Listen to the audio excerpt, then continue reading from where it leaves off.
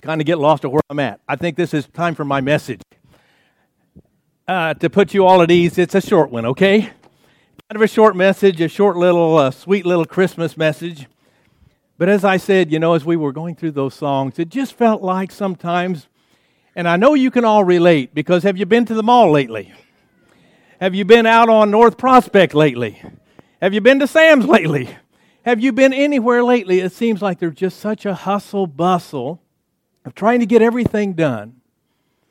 And we forget the most important part. Yeah, it's great to get gifts for everyone and show them we appreciate them and we love them. But I think sometimes when we're appreciating everyone else, we're not appreciating Him. Not like we should. And tonight, it's all about Him. Tonight's about appreciating the King of Kings and Lord of Lords. We're so blessed that you're with us sharing this, really the greatest event in the history of the world, the birth of our Savior and Lord Jesus Christ. I want to begin with a little story I heard. It's actually a true story, but it goes back over 100 years. It was a day in late December in a town called Kitty Hawk, North Carolina. There were two brothers, you probably heard of them, Orville and Wilbur Wright, who on their fifth try with their flying machine that they had made, they built it and it flew for an entire 12 seconds that day. Now, Orville was the one flying the plane, so Wilbur heads off to an office nearby and sends a telegram to his sister, Catherine. And he sent that telegram and it said this: "We have flown for 12 seconds. We will be home for Christmas." Well, when Catherine received the telegram, she got all excited. She immediately went down to her small town newspaper, got a hold of her editor. She says, "My brothers have invented a flying machine, and they flew for an entire 12 seconds. And by the way, they're going to be home for Christmas if you want to interview them." So the editor kind of brushed her off, but then he said, "Well, I'll make sure I mention the boys in the paper." Well, sure enough, out comes the paper. It's a very small town, a very small newspaper, and buried on the 6th page is this headline: "The Wright brothers will be home for Christmas." If that's not one of the greatest illustrations of missing the point that I've ever seen, I don't know. Because those guys literally changed and transformed and revolutionized our world with what they invented. And the headline just read, "Well, they'll be home for Christmas." I said all that to say, don't we miss the point sometimes? I think we can easily miss the point when it comes to talking about Christmas, particularly in the culture that we live in. And you don't have to go very far to find that out.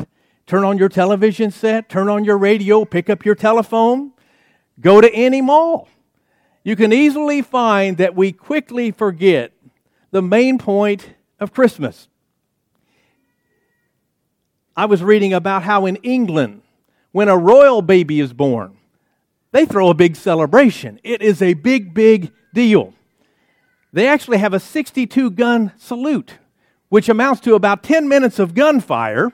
Then they light up all of the British landmarks in blue or pink, depending on whether it's a boy or girl. They also have a special easel brought outside the palace with a gold frame around it to announce the birth of the new baby. I think how ironic that is, that at Christmas we celebrate the King of Kings' birth, coming to this earth from above in the form of a baby, and I think we miss many times the magnitude of the moment. We miss the magnitude of the moment, and I think, I'll give you kind of an out on this thing, I think it's sort of because we've been desensitized to it. We've been desensitized, really maybe how lacking the story was in the first place. Think about it. When Jesus was born, that first Christmas, Jesus didn't receive much of a royal welcome at all. He was born in a stable, right? Among the animals. Spends his first several nights in a feeding trough. He wasn't delivered by a bunch of doctors. He was delivered by the rough, calloused hands of a carpenter. He wasn't born to a princess and raised in a palace. He didn't have special privileges. He wasn't one of those you might call 1%ers. He was born in a stable to a poor teenage mother. Not exactly what you would expect, right? For the King of Kings and the Lord of Lords, for the birth of the Messiah. But when you think about it, it was no accident that it happened that way. Do you realize that God had planned it from the beginning of time? So there was plenty of time for him to get all the details just right, working out everything that needed to be worked out for the birth of the King of Kings and Lord of Lords to be born into this world. But I'll say this, it wasn't at all humble. It wasn't at all royal. It was humble. It wasn't at all royal. It was humble, it was unassuming, and if you've got a King James version, it was lowly. Amen? It was a lowly moment, a humble moment. You might wonder why. Well, I think the biggest explanation point might be the people that were there first when Jesus was born. Do you happen to realize it was the shepherds that were there first? Let me read Luke chapter 2, verses 8 through 10. Very familiar, especially during the Christmas season.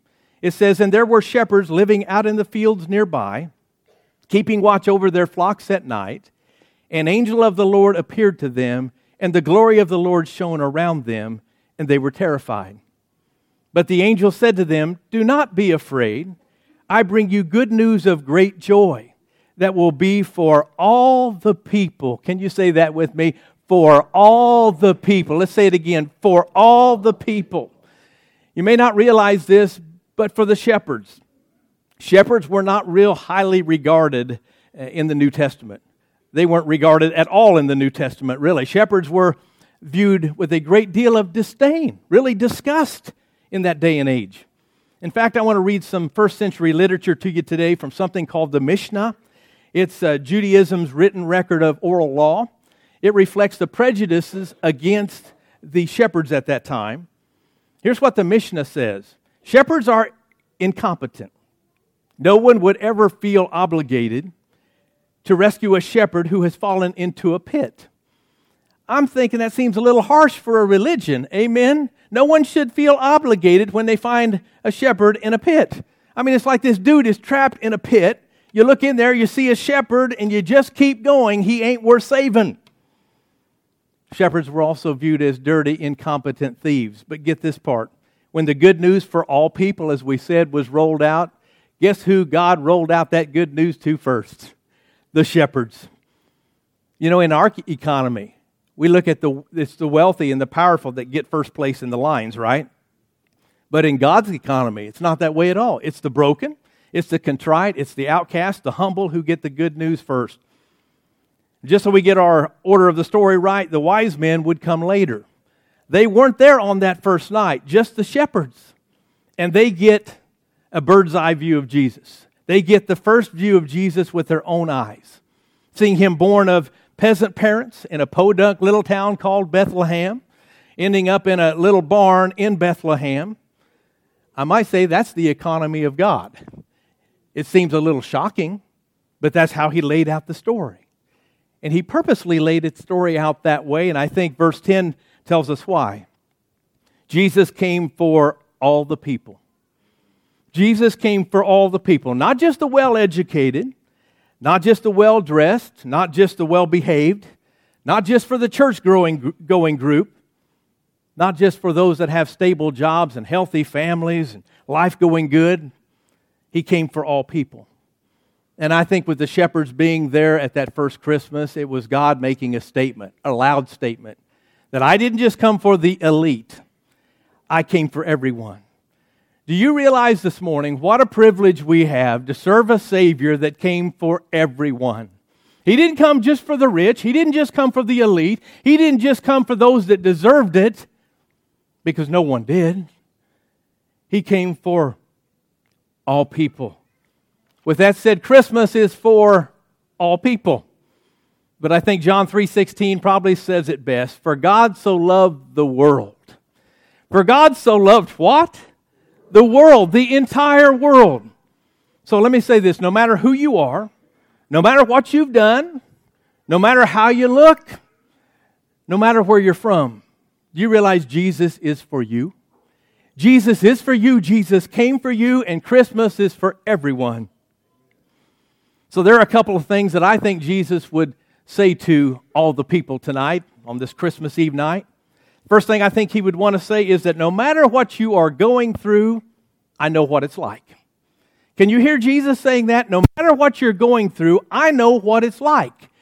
I kind of tend to think of it, he says, I've been there, I've done that.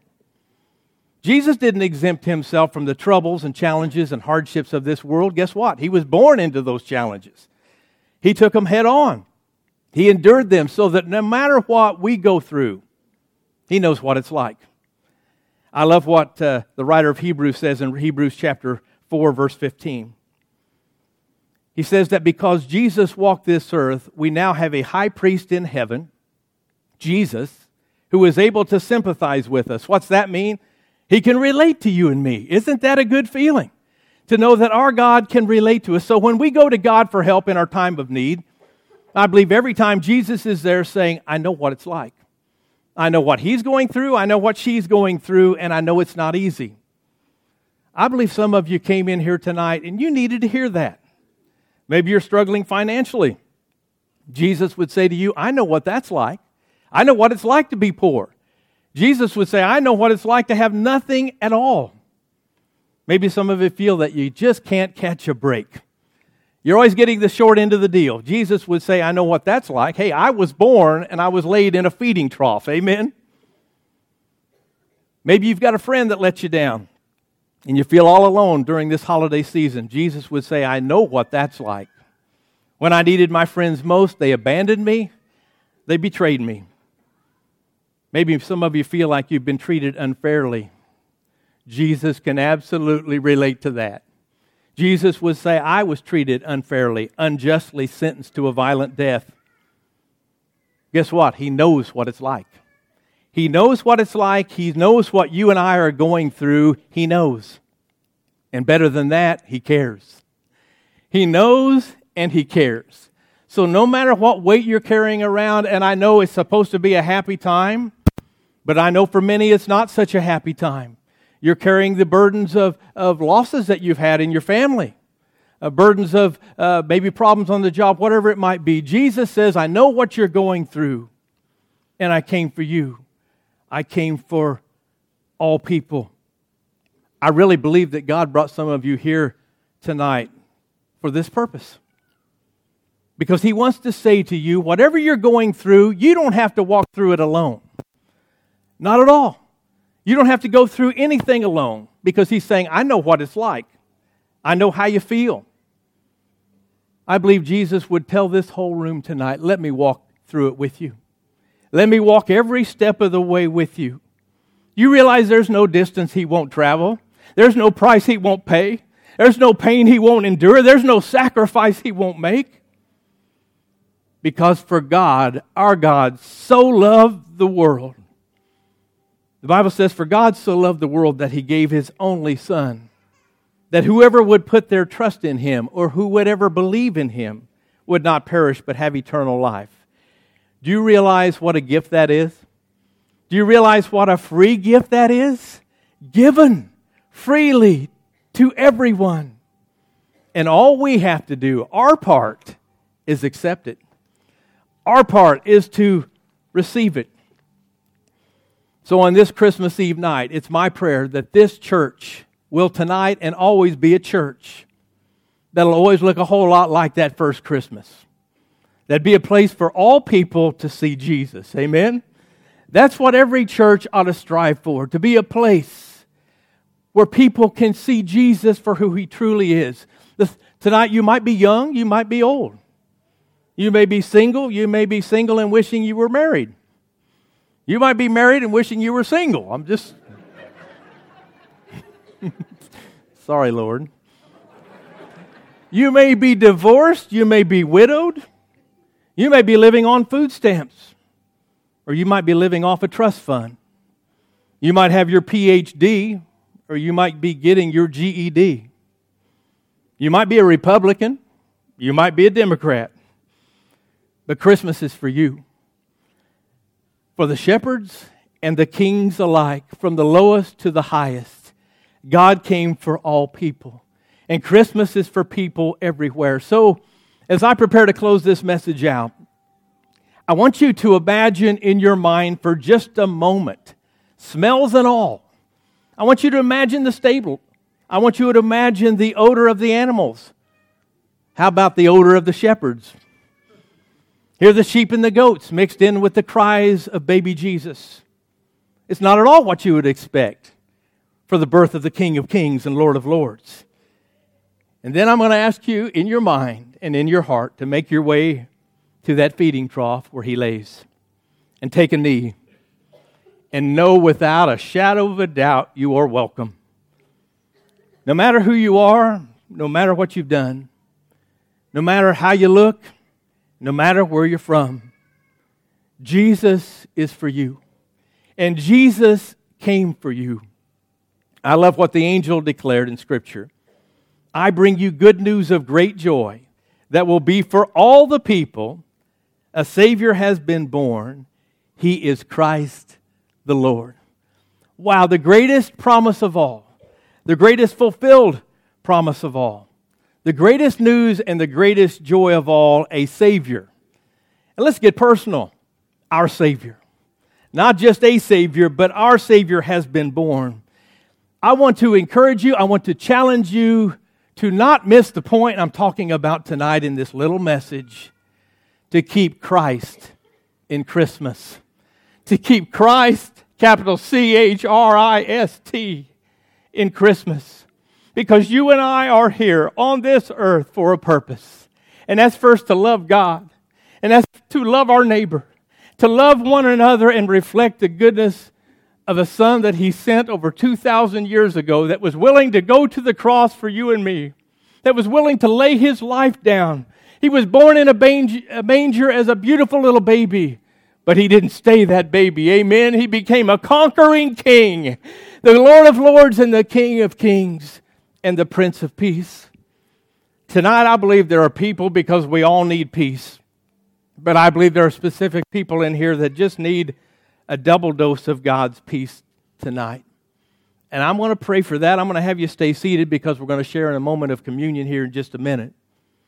But I just want you to agree with your heart in this prayer, with every head bowed, every eye closed. Father, we ask that in your presence, you would minister to us as only you can. Lord, help us to have a revelation that you truly are Emmanuel, God with us. Lord, help us to draw nearer to you. Help us to live in your peace and in your presence. I know there are some here that this year's been a really tough year. Maybe you're wishing some things were different. Maybe you're wishing there were a lot of things that were different. Maybe you're hurting. Let me say, God wants to be your comfort. That's one of the biggest reasons why He came. Lord, I pray for those that are hurting tonight, that you would be their comfort. I pray for those that are weak, that you would be their strength. I pray for those that are lost, that you would be their Savior. Lord, we thank you for the joy of Christmas and for the miracle of knowing that you are forever with us, Emmanuel. We thank you, Lord, for your goodness, for giving us the greatest gift ever given to humanity, the gift of your precious Son, our Lord and Savior, Jesus Christ. And it's in His name I pray. And everyone said, amen. Could I have the ushers come for our communion, to pass out the communion elements? I'd like the musicians to come if they would. I would like to ask, if you've not been here before, as we're taking the communion, we like to hold on to the elements until we've all been served. And once we're all served, I'll pray over them. We'll share them at the same time. But as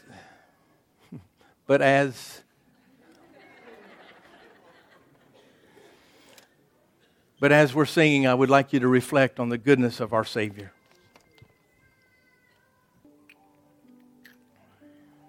Could I ask you to stand to your feet?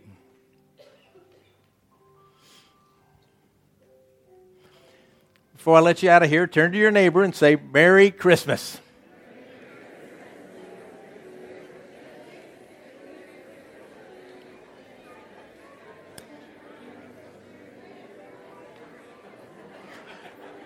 And may you all have a blessed Christmas. There are cookies and treats out in the front lobby. Help yourself. Have a wonderful Christmas. God bless you all.